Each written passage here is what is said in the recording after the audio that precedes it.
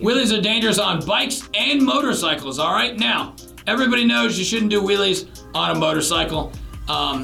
Most people know you probably shouldn't do them on a bicycle, but the worst thing that happens on a bicycle generally is you fall, scrape your hand, scrape your knee. When you do a wheelie on a motorcycle though, it can just tear you totally up. You can see all the damage that got caused by here.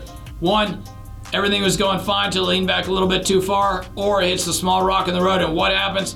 Chaos. You can see the bike took a tumble, ended up on the side of the road all cracked and busted up. Hopefully he's wearing leathers, it looks like he is, but he took a bunch of tumbles, looks like he smashed his helmet on that concrete too. Hope he's okay, but no wheelies in your motorcycles, all right guys?